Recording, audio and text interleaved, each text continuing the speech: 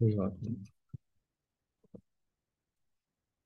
لله وكفى وسلام على عباده الذين اصطفى أما بعد أعوذ بالله من الشيطان الرجيم بسم الله الرحمن الرحيم وأمه صديقة سبحان ربك رب العزة عما يصفون وسلام على المرسلين والحمد لله رب العالمين اللهم صل على سيدنا محمد وعلى آل سيدنا محمد وبارك وسلم مثالی ساز کا ٹاپک ہم اس پہ میں پڑھتے ہیں تو اس میں مثالی ساز کے لیے سنہری اصول جو حضرت نے بیان فرمائے ہیں ان میں سے اصول نمبر 6 آج ہم نے پڑھنا ہے. ٹھیک ہے، پیج نمبر 158 کے اوپر ہے اصول نمبر 6. ساس اور بہو کے درمیان کوئی مشترکہ مشغلہ ہونا چاہیے. ٹھیک ہے، یعنی ساس چونکہ گھر کے اندر بڑی اور زیادہ تجربے کار، زیادہ عمر والی ہوتی ہے، تو اس کو یہ نصیحت کر رہے ہیں کہ بھئی آپ کو نا گھر کے اندر مشترکہ مشغلہ بنائے. something that both of you involved can be involved in.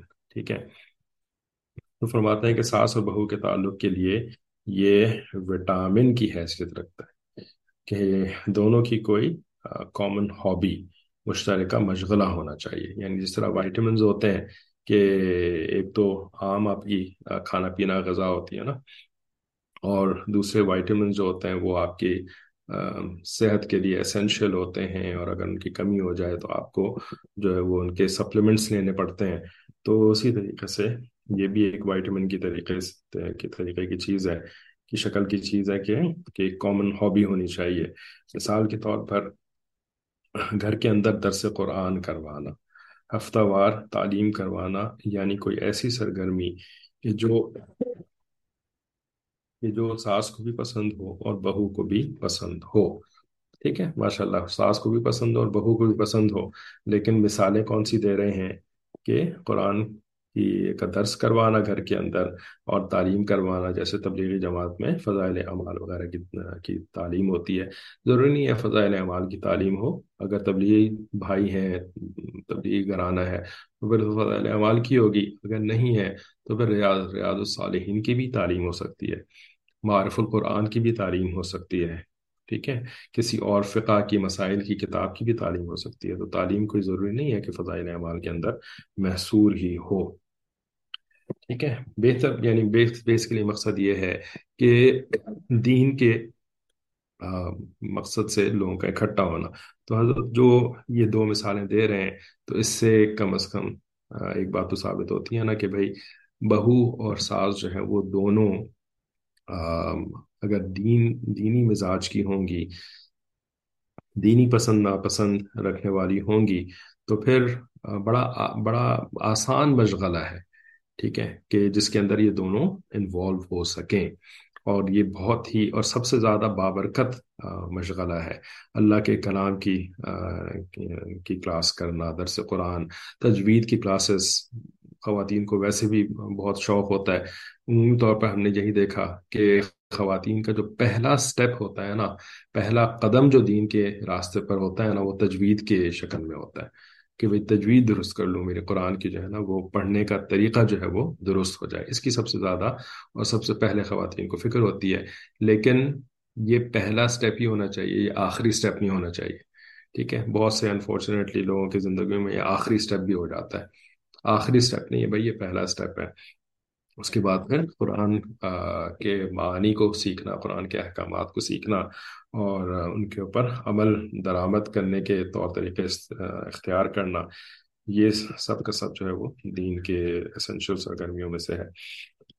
تو فرماتا ہے کہ کچھ ایسی سرگرمی ہو، جب ایسی کامن ایکٹیویٹی ہوتی ہے تو اس سے ساس اور بہو کا تعلق پہلے کی نسبت مضبوط ہو جاتا ہے. ٹھیک ہے، اس کے لیے ظاہر ہے ساس صاحبہ جو ہیں وہ ان کو تھوڑا پہلے سے بھی محنت کرنی پڑتی ہے کہ بھئی بیٹے کی پہلے تو ذہنیت ایسی بنائے کہ اس کو جو ہے وہ دیندار بہو پسند آ جائے، دیندار بیوی پسند آ جائے. ٹھیک ہے، اگر بیٹا جو ہے وہ تو فلمیں دیکھ دیکھ کر کے فلم ایکٹریسز جیسی کوئی لڑکی چاہتا ہے، تو اب آپ کسی ایسی لڑکی کو اپنے प्रेशर से अगर ले भी आएंगी जो कि दरस कुरान कराने में आपकी मदद करे, राइट, और जो है वो तालीम करवाने में आपकी मदद करे, तो वो बस आप ही की मदद कर रही होगी, बेटे साहब के साथ जो है वो उसको वक्त नहीं मिल पाएगा, बेटे साहब की मोहब्बतें उसको नहीं मिल पाएंगी। ठीक है। तो असल में तो बेटे को तैयार करना था।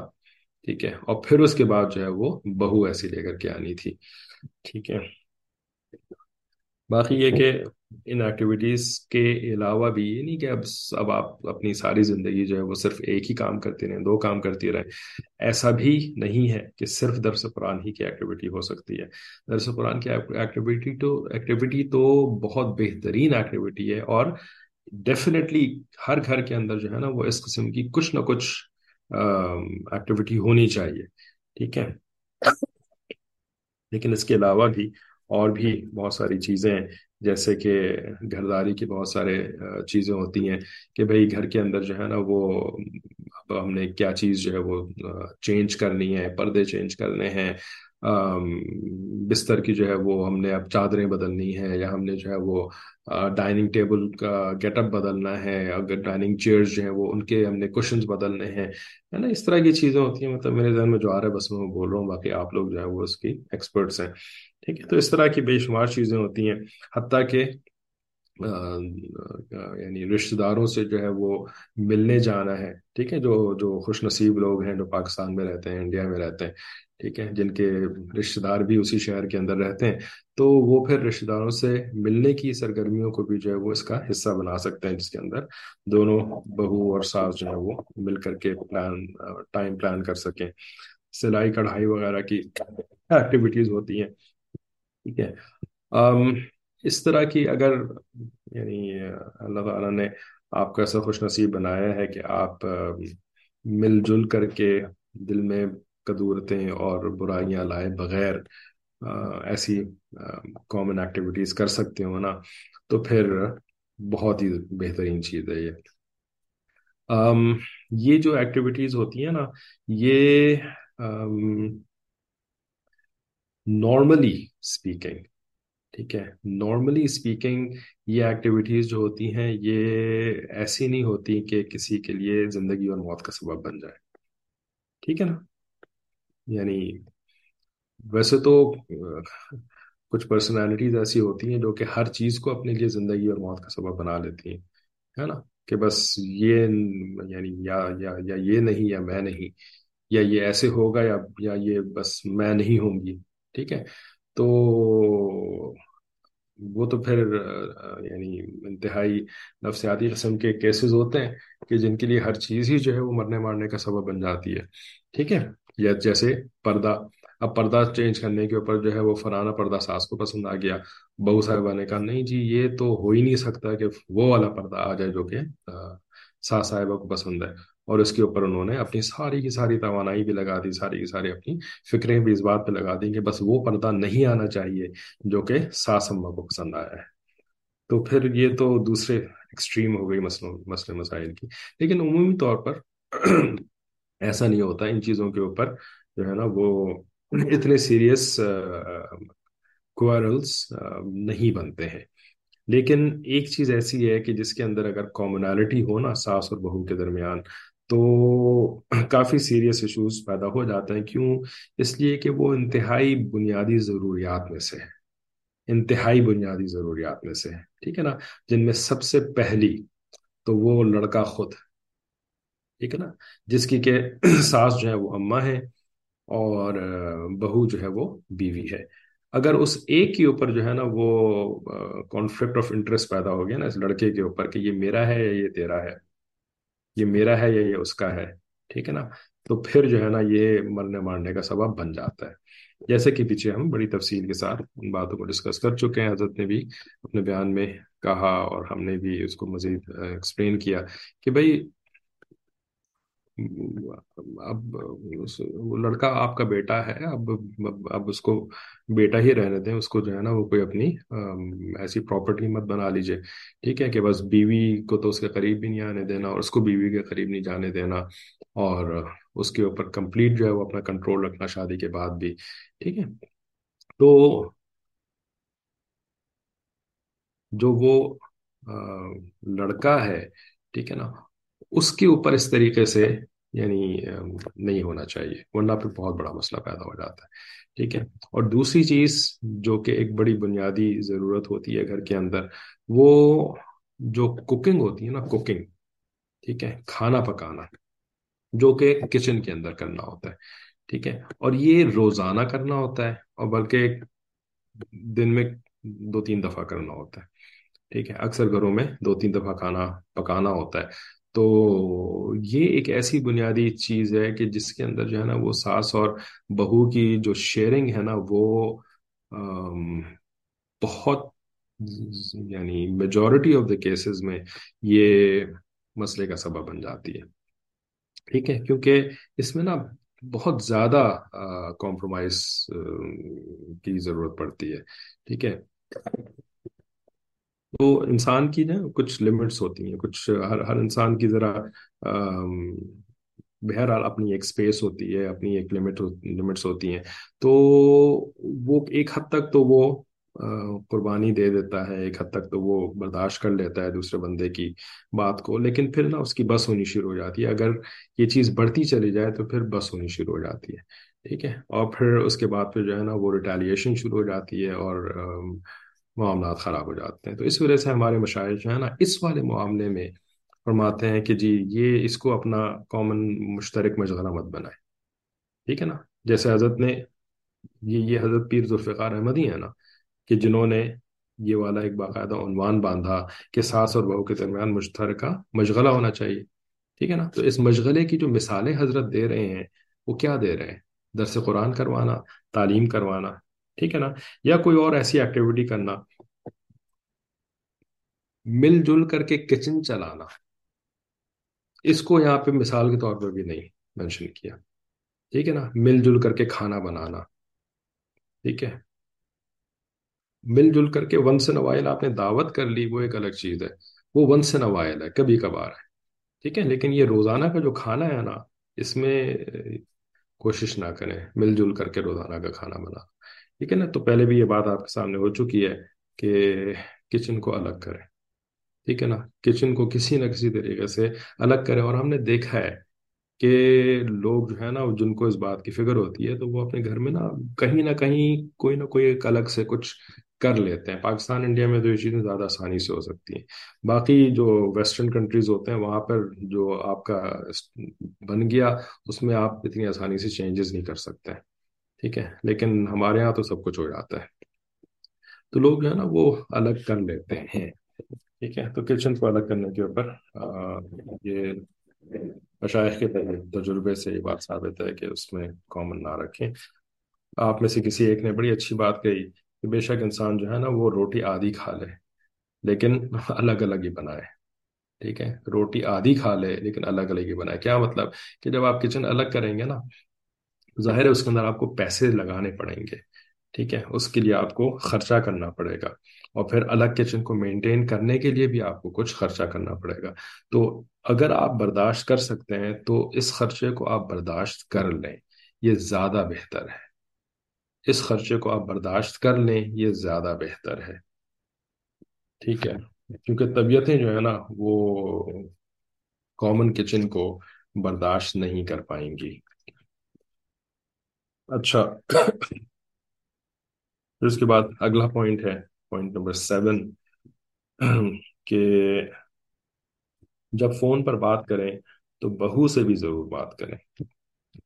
ساس کو یہ چاہیے کہ جب وہ اپنے بیٹے سے فون پر بات کرے تو اپنی بہو سے ضرور بات کرے، صرف بیٹے سے بات کر لینا، اس سے بہو کے دل میں شکوک و شبہات پیدا ہوتے ہیں کہ پتہ نہیں کیا بات کی، مجھے تو پتہ ہی نہیں، مجھے تو بتاتا ہی کوئی نہیں ہے، ٹھیک ہے۔ تو سیکریسی بنانے کی کوشش نہ کریں کہ جس کے اندر سے آپ بہو کو جو ہے نا وہ الگ رکھیں، اور اپنا بیٹے کے ساتھ ایک سیکرٹ چینل بنانے کی کوشش کریں، ٹھیک ہے نا۔ بھائی اگر آپ کو سیکرٹ بات کرنی بھی ہے نا، ٹھیک ہے نا، تو وہ ایسا سیکرٹ ہونا چاہیے جس کا کہ بہو کو یہ بھی پتا نہ چلے کہ آپ کا کوئی سیکرٹ ہے، ٹھیک ہے نا۔ یہ جو حرکت ہوتی ہے نا کسی کو دکھا کر کے کیا کہتے ہیں سرگوشی کرنا، کسی کو دکھا کے سرگوشی کرنا یا کسی کو دکھا کر کے کسی سے فون پہ بات کرنا، یہ فون پہ بات کرنا ماڈرن سرگوشی ہی ہے۔ ماڈرن طریقہ سرگوشی کرنے کا کیا ہے؟ فون پہ بات کرنا، کیونکہ بالکل کان میں لگا ہوتا ہے نا آپ کا فون، تو یہ ایسے ہی ہے جیسے کہ آپ نے اپنا منہ جو ہے وہ کسی کے کان میں لگایا ہوا ہے، ٹھیک ہے؟ تو اگلا بندہ جو دیکھ رہا ہے نا، لازماً اس کے دل میں شیطان یہ خیال ڈالے گا، پتہ نہیں کیا بات کر رہے ہیں، اور یقیناً جب یہ ساس بہو والا رشتہ ہوگا تو ٹھیک ہے، میرے خلاف ہی بات کر رہے ہوں گے، اس کا مطلب ہے، ٹھیک ہے؟ تو آپ شیطان کو کیوں یہ موقع دیتی ہیں؟ بھائی کرنا ہی ہے کوئی ایسی بات تو چھپا کے کرے نا، کہ اس کو پتا بھی نہ چلے کہ آپ نے بات کری ہے، ٹھیک ہے نا؟ تو پھر شیطان اس کے دل میں نہیں ڈال سکے گا یہ وسوسے، ٹھیک ہے؟ اس لیے جب اپنے بیٹے سے بات کریں تو چند منٹ کے لیے اپنی بہو سے بھی ضرور بات کر لیں، جب اس کو پتا ہے کہ بھئی آپ اس سے بات کر رہی ہیں بیٹے سے، تو پھر اس سے بھی بات کر لیں، تاکہ وہ یہ سمجھے کہ مجھے بھی اہمیت دی گئی ہے۔ اور اس کا بہترین طریقہ یہ ہے کہ اپنے بیٹے کے سامنے اس کی بہو، اس کی بیوی کی تعریف کرے۔ جب بہو کی تعریف خاوند کے سامنے کی جائے گی تو بہو کے دل میں جو شکوک و شبہات ہوں گے وہ ختم ہو جائیں گے، اور وہ اپنی ساس کی شکر گزار بن کر رہے گی، ٹھیک ہے؟ تو بہو کے سامنے اس کی کچھ تعریف کر دیں، اور خالی جھوٹے منہ نہ کریں تو زیادہ اچھا ہے، اور اگر جھوٹے منہ بھی تعریف کرنی پڑ جائے، جس میں کہ یہ نہیں ہے کہ جی جھوٹ بول رہے ہوں، لیکن جھوٹے منہ کا مطلب یہ ہوتا ہے کہ آپ کے دل میں چاہ، یعنی دل چاہ نہیں رہا تعریف کرنے کی، لیکن اس کی کوئی نہ کوئی اچھی بات تلاش کر کے، کوئی چھوٹی اچھی بات کو آپ پکڑ کر کے اس کی تعریف کر دیں، یہ مطلب ہے جھوٹے منہ تعریف کرنے کا، ٹھیک ہے؟ جھوٹ بولنے کے لیے کوئی نہیں کہہ رہا، جھوٹے منہ تعریف کرنا ہے سم تھنگ ایلس، ٹھیک ہے؟ تو تعریف کر دینا جو ہے نا، یہ انسان کے خون کو جو ہے وہ بڑھا دیتا ہے، اور پھر اس کے جو حوصلے پست ہو بھی رہے تھے نا، تو وہ پھر سے ماشاء اللہ جوان ہو جاتے ہیں، ٹھیک ہے؟ آپ تو جو ہے وہ اس کا ایکسپیرینس کرتی رہتی ہوں گی انشاءاللہ، گھر کے اندر بھی تعریف نہیں ہوتی نا ویسے گھروں کے اندر، تو اس کا احساس ہوتا ہے کہ ہاں بھئی یہ تعریف کوئی نہیں کرتا، مجھے کوئی اپریشیٹ نہیں کرتا مجھے، ہے نا؟ اور پھر کتنا دل چاہتا ہے کہ میری کوئی تعریف کر دے، تو بھئی جس طرح ہمارا دل چاہتا ہے کہ ہماری کوئی تعریف کر دے، تو اسی طرح سے دوسروں کا بھی دل چاہتا ہے کہ وہ بھی، ان کی بھی کوئی تعریف کر دے۔ یہ کام نندیں بھی کرتی ہیں، بھائی سے بات کر لیں گی اور بھابھی سے نہیں؟ جی نند جو ہے نا وہ ساس کی ڈیفینیشن میں آتی ہے، جو نندیں اس قسم کی حرکتیں کرتی ہیں نا، تو وہ سمجھ لیں کہ وہ گویا کہ چھوٹی ساس ہی ہیں، ٹھیک ہے؟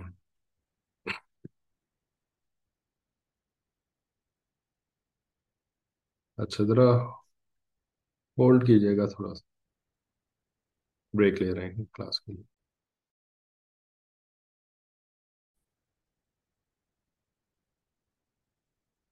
اچھا، پوائنٹ نمبر 8 کہ بہو کی محنت کی تعریف کریں، تو وہ تعریف والی بات جو پیچھے چل رہی تھی وہی آگے، محنت کی تعریف کے عنوان سے حضرت نے لکھا کہ پھر جو بہو اپنے بچوں کے لیے محنت کر رہی ہے، راتوں کو جاگ رہی ہے، سارا دن ان کی خدمت میں لگی ہوئی ہے، اس پر اس کو اپریشیٹ کرنا چاہیے، چونکہ اس کی محنت ہوتی ہے، اس لیے جب کوئی بھی ساس اپنی بہو کو اس طرح اپریشیٹ، حوصلہ افزائی کرے گی، تو جب ضرورت پڑے گی تو وہ خود آ کر اپنی ساس سے پوچھے گی کہ مجھے اس کام میں کیا کرنا ہے، پھر وہ خود آ کر رہنمائی مانگے گی، ٹھیک ہے؟ تو اس میں دو باتیں ذہن میں آتی ہیں کہ ایک تو پیچھے جیسے کسی نے سوال کیا تھا کہ جی ہم نے بڑی مدد کری اپنی بہو کی، لیکن اس نے جو ہے نا وہ پھر بھی اپریشیٹ نہیں کیا، ٹھیک ہے؟ بچوں کے ڈائپر چینج کرنے میں اور بچوں کے نگہداشت میں ساسیں جو ہے وہ بہو کی مدد کر رہی ہوتی ہیں، تو اس پہ پھر بہو نے اپریشیٹ کیوں نہیں کیا؟ اس کی وجوہات ہو سکتی ہیں، ایک وجہ تو یہ ہو سکتی ہے کہ بہو کی جو ہے نا وہ یہ بھی تو ہو سکتی ہے نا وہ شیطان ہے، ٹھیک ہے نا؟ جیسے کہ عمومی طور پر ساس کو بہو شیطان نظر آتی ہے، تو ہو سکتا ہے واقعی وہ شیطان ہو، ٹھیک ہے؟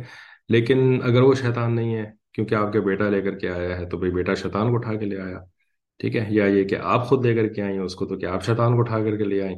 ٹھیک ہے؟ تو امید یہی ہے کہ وہ شیطان نہیں ہوگی، کیا خیال ہے؟ ٹھیک ہے نا؟ یا تو آپ لے کر آئیں یا آپ کا بیٹا لے کر کے آیا، یا پتہ نہیں آپ کے شوہر کہیں نہ لے آئے، وہاں پھر زیادہ چانس ہے کہ وہ شیطان ہوگی، ٹھیک ہے، لیکن چلیں لیٹس اسیوم کہ وہ شیطان نہیں ہے، ٹھیک ہے، تو پھر کیا مسئلہ ہے کہ جب آپ نے اس کی اتنی مدد کری تو وہ ابھی بھی آپ سے خوش نہیں ہے؟ تو اس کی وجہ یہ بھی ہو سکتی ہے کہ بھائی مدد کی اس کو وہ نہیں چاہیے تھی، وہ تو اس کو اللہ تعالیٰ نے بیٹا دیا تھا، اس کو اللہ تعالیٰ نے بیٹی دی تھی، وہ چاہتی تھی کہ وہ تو اپنا سارا کا سارا یعنی جام محبت انڈیل دے اپنی اولاد کے اوپر۔ لیکن کچھ گھرانوں میں تو واقعی ایسا ہوتا ہے کہ باقاعدہ چھین لیا جاتا ہے بچہ، ٹھیک ہے نا، یعنی ایسے ایسے بھی کیسز ہیں کہ بچہ جو ہے نا وہ بہو سے لے کر کے جو ہے نا وہ اپنی بہن کو دے دیتے ہیں یا اپنی بیٹی کو دے دیتے ہیں۔ ایسا بھی ہے ہمارے معاشرے کے اندر، آپ کے یہاں آپ کے گھر میں ہوا کبھی ہے؟ نہیں؟ وہ یعنی وہ بیچاری اپنی خوشی سے نہیں دے رہی، وہ مجبوراً کچھ کہہ نہیں رہی، وہ چیخ چلا نہیں کر رہی، لیکن اس کا مطلب یہ کوئی تھوڑی ہے کوئی اس بات سے راضی ہے، ٹھیک ہے؟ تو ساس اماں یا تو کسی کو لے کے دے دیتی ہیں بچے کو، یا وہ ساس اماں خود قبضہ کر لیتی ہیں بچے کے اوپر، ٹھیک ہے نا؟ اب وہ ان کی جو بھی ان کی تمنائیں رہ گئی تھیں اپنی زندگی میں پوری کرنے کی، اب وہ جو ہے نا وہ اپنے پوتے کے ساتھ یا اپنے رائٹ پوتی کے ساتھ جو ہے وہ پورا کر رہی ہیں، تو اور اس کو لیبل کیا دے رہی ہیں کہ جی میں تو مدد کر رہی ہوں۔ آپ کی یہ مدد نہیں چاہیے بھائی، کس نے کہا آپ سے یہ مدد کرنے کو؟ وہ اس کی ماں ہے، وہ اس اپنے بچے کے ساتھ سب کچھ کرنا چاہتی ہے، وہ اپنے بچے کے لیے زندگی لگانا چاہتی ہے، دن رات اس کے اوپر لگانا چاہتی ہے، اور آپ بیچ میں کباب میں ہڈی نہیں، آپ تو کچھ اور ہی بن کر کے آ گئی ہیں، ٹھیک ہے؟ اور آپ نے اس کو ٹیک اوور کر لیا، تو آپ کا کیا خیال ہے؟ اب وہ آپ سے خوش ہوگی اس بات کے اوپر؟ ٹھیک ہے، تو یہ کام تو آپ نے ظلم کیا ہے ایکچولی، اس کے اوپر کوئی آپ سے خوش نہیں ہوگا۔ دوسرا یہ ہے کہ اگر آپ نے ایسا نہیں کیا، ٹھیک ہے، آپ نے اتنا بھی برا نہیں کیا، لیکن آپ نے جو ہے وہ ہیلپ جو بہت ساری کری، تو بھائی ہو سکتا ہے she did not need your help, اس کو آپ کی ہیلپ کی ضرورت نہیں تھی، اس کو آپ کے کچھ میٹھے بول کی ضرورت تھی، رائٹ؟ اس کو بس آپ کی کچھ تعریف کی ضرورت تھی، کچھ سپورٹ کی ضرورت تھی، کچھ حوصلہ افزائی کی ضرورت تھی، آپ کی باقاعدہ ایکٹیو انوالومنٹ کی ضرورت نہیں تھی، ٹھیک ہے نا؟ تو اگر آپ نے جہاں پہ حوصلہ افزائی کی ضرورت تھی وہاں پہ آپ نے ایکٹیو انوالومنٹ کے ذریعے سے اس کی ہیلپ کرنی شروع کر دی، تو اس کو پھر پازیٹیولی نہیں لیا جائے گا، ٹھیک ہے؟ تو بہت ساری مختلف صورتیں ہوتی ہیں، میں نے کوئی ایک صورت نہیں بیان کری ہے، اگر آپ سمجھی میری بات کو تو یہ مختلف صورتیں بیان کری ہیں، ایسا بھی ہو سکتا ہے، ایسا بھی ہو سکتا ہے، ایسا بھی ہو سکتا ہے۔ اب میرے والے کیس کے اندر ہوا کیا ہے، یعنی آپ ہر بندہ پھر الگ سوچے کہ اچھا میرے کیس کے اندر کیا غلطی ہوئی ہے مجھ سے، کیا میں نے ٹیک اوور کرنے کی کوشش کری جو وہ نہیں کرنی چاہیے تھی، کیا میں نے جو ہے وہ ان سولیسیٹڈ ہیلپ دینے کی کوشش کری جس کی بجائے مجھے حوصلہ افزائی خالی کرنی چاہیے تھی؟ تو بھائی اس کے لیے تو آپ کو یا تو اپنی عقل شریف استعمال کرنی ہوگی، اللہ تعالیٰ سے دعا کرنی ہوگی، اللہم ارنا الحق حقا وارزقنا اتباعہ، اے اللہ آپ میرے اوپر حق کو کھول دیجئے جیسا کہ وہ واقعی ہے۔ تو یہ بھی تو ایک ایسا معاملہ ہے نا، اس میں اللہ تعالیٰ آپ کے اوپر حقیقت کو کھول دیں، یا یہ کہ جو اہل مشورہ اور اہل رائے لوگ ہوتے ہیں تو ان سے آپ کو پھر اپنی سچویشن کو ڈسکس کرنا چاہیے کہ مجھ سے کہاں غلطی ہو رہی ہے، مجھ سے کیا غلطی ہو گئی جس کے اندر کہ میں تو اپنے کو اپنے طور پہ اپنے جانتے ہوئے بڑا اچھا کام کر رہی تھی اپنی بہو کے ساتھ، لیکن الٹا ہو گیا، اس کا تو اثر الٹا ہی ہو گیا، ٹھیک ہے؟ تو مشورہ، استخارہ، اللہ تعالیٰ سے دعا، یہ ساری چیزیں کرنی چاہیے۔ تو ایک تو یہ بات ہو گئی اس میں، ٹھیک ہے، کہ جی بہو کی محنت کی تعریف کر دینا نا اکثر اتنا ہی کافی ہوتا ہے، بس اس سے زیادہ کرنے کی ضرورت نہیں ہوتی ہے۔ اور دوسری بات یہ ہے کہ یہ جو کوشش ہوتی ہے کہ ہم ہر چیز کی اصلاح کر دیں، جو ہم تنقید کے راستے سے اصلاح کرنے کی کوشش کرتے ہیں نا، تو اس سے کام خراب ہو جاتا ہے، اس کی بجائے جو ہے وہ ہم حوصلہ افزائی اگر کسی کی کریں تو پھر وہ خود ہم سے آ کر کے، یعنی اس کا دل ایسا بن جائے گا کہ وہ خود ہم سے آ کر کے پوچھیں گے، اور پھر ہم ان کی اصلاح کر دیں، ٹھیک ہے نا؟ جب وہ خود پوچھ رہے ہیں تو پھر تو بھائی پوچھ رہے ہیں نا، تو آپ اصلاح کرنے میں تو وہ ناراض نہیں ہوں گے نا، ٹھیک ہے؟ تو دو راستے ہیں نا اصلاح کرنے کے، ایک راستہ یہ تھا کہ ڈائریکٹ تنقید کرنا شروع کر دو، ٹھیک ہے، اور پھر اس کے بعد جو ہے نا وہ اصلاح تو ہونے والی نہیں ہے، الٹا معاملات خراب ہو جانے ہیں۔ لیکن دوسرا راستہ یہ ہے کہ بھائی تعریف کرو، حوصلہ افزائی کرو، اور اس کا دل ایسے یعنی ایسا بن جائے کہ وہ خود آپ سے آ کر کے پوچھے، ٹھیک ہے، تو حضرت جو ہے وہ دوسرا والا راستہ یہاں پہ سکھا رہے ہیں۔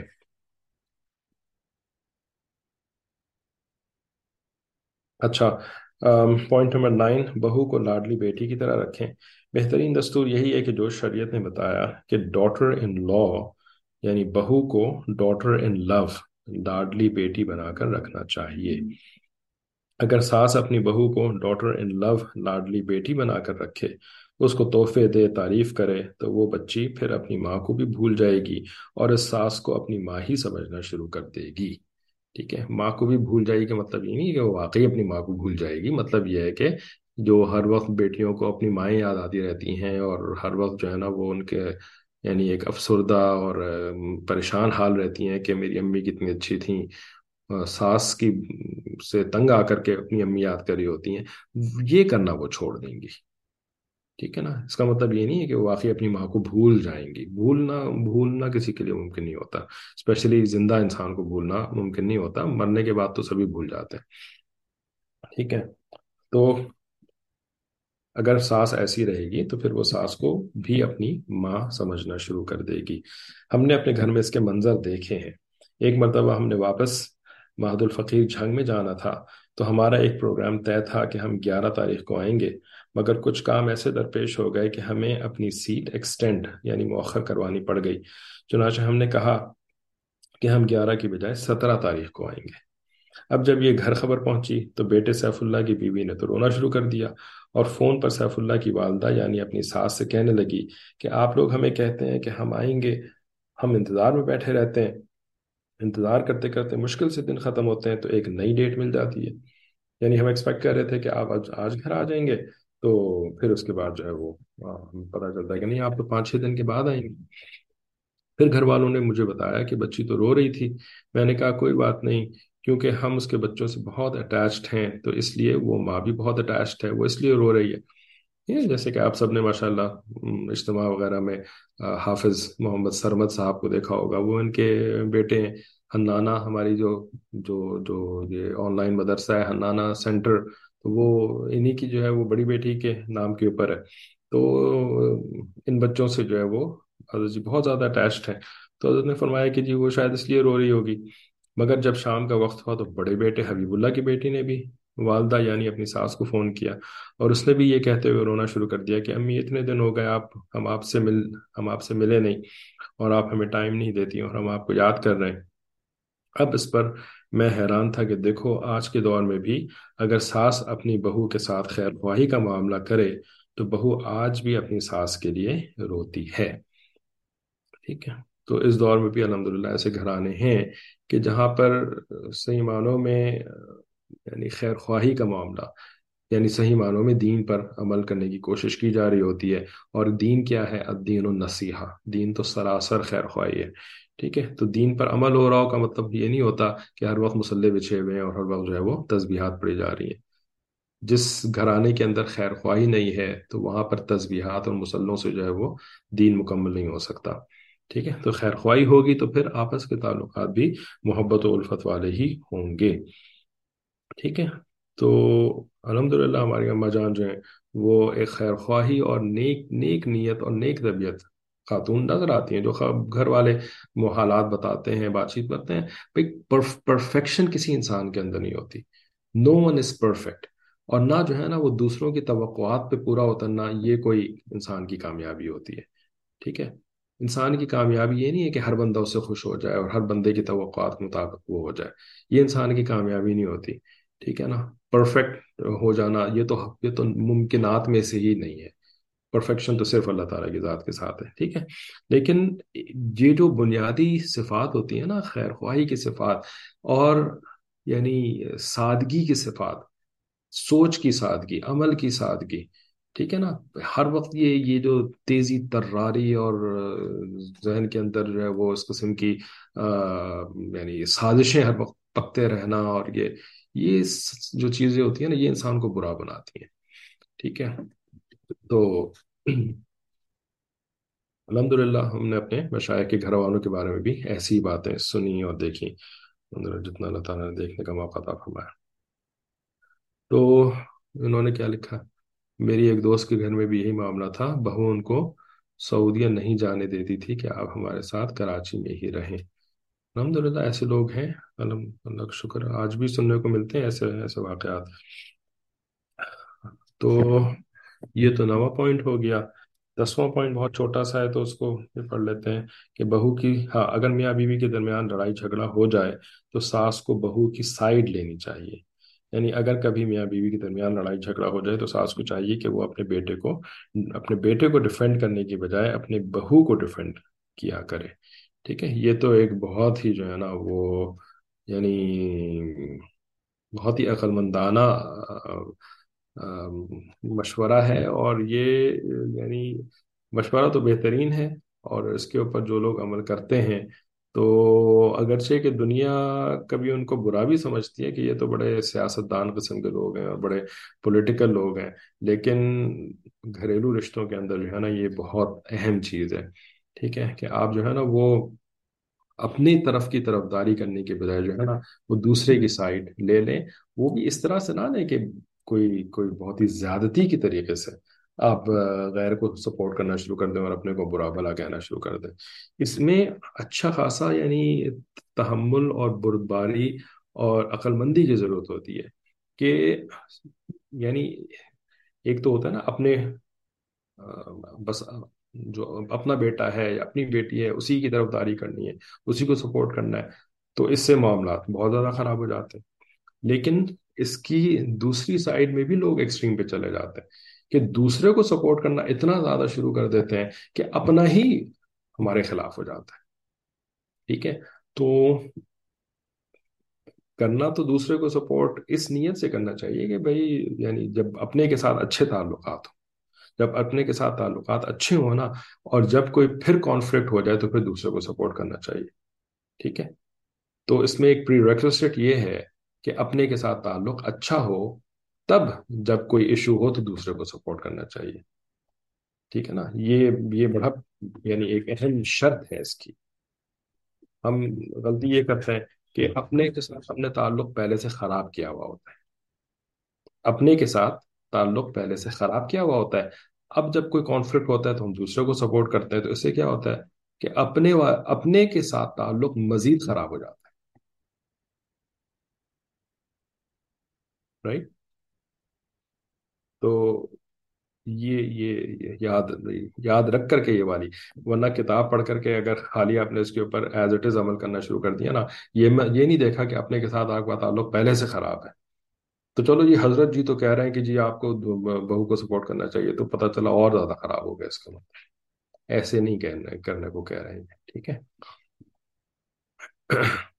چلو انہوں نے ماشاءاللہ کیا کہا کہ الحمدللہ my mother in law is always on both daughter in law side. آپ اللہ تعالیٰ کی بہت خوش نصیب بندی ہیں، آپ کو اس کے اوپر بہت زیادہ شکر ادا کرنا چاہیے، ماشاء اللہ۔ ٹھیک ہے، الحمدللہ، دعا کریں کہ باقیوں کے ساتھ بھی ایسا ہو جائے۔ انفارچونیٹلی سب کے ساتھ ایسا نہیں ہوتا،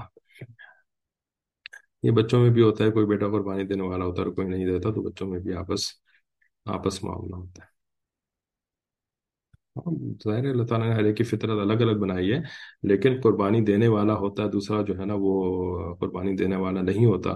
ایسے مت دیکھیں یہ قربانی دینے والا تو آپ نے ایک کو فرشتہ بنا دیا، اور جو قربانی دینے والا نہیں ہوتا وہ تو گویا کہ شیطان ہو گیا۔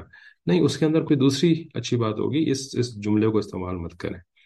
ٹھیک ہے نا، کہ یہ قربانی دینے والا ہے اور وہ قربانی دینے والا نہیں ہے، یہ جو ہے نا آپ نے بالکل ہی جو ہے وہ یعنی فرشتہ اور شیطان لیبل کر دیا اپنی دو اولادوں میں سے۔ کوئی اور ٹائٹل تلاش کرے، اس کی اگر آپ کو تعریف کرنی بھی ہے نا، تو اس کو یہ لفظ مت استعمال کرو اس کی تعریف کرنے کے لیے کہ یہ بڑا قربانی دینے والا ہے۔ کوئی اور کم اپ with something else، come up with something else to describe his quality۔ ٹھیک ہے، چلیں، آخر دعوانا الحمد للہ رب العالمین، السلام علیکم ورحمۃ اللہ وبرکاتہ۔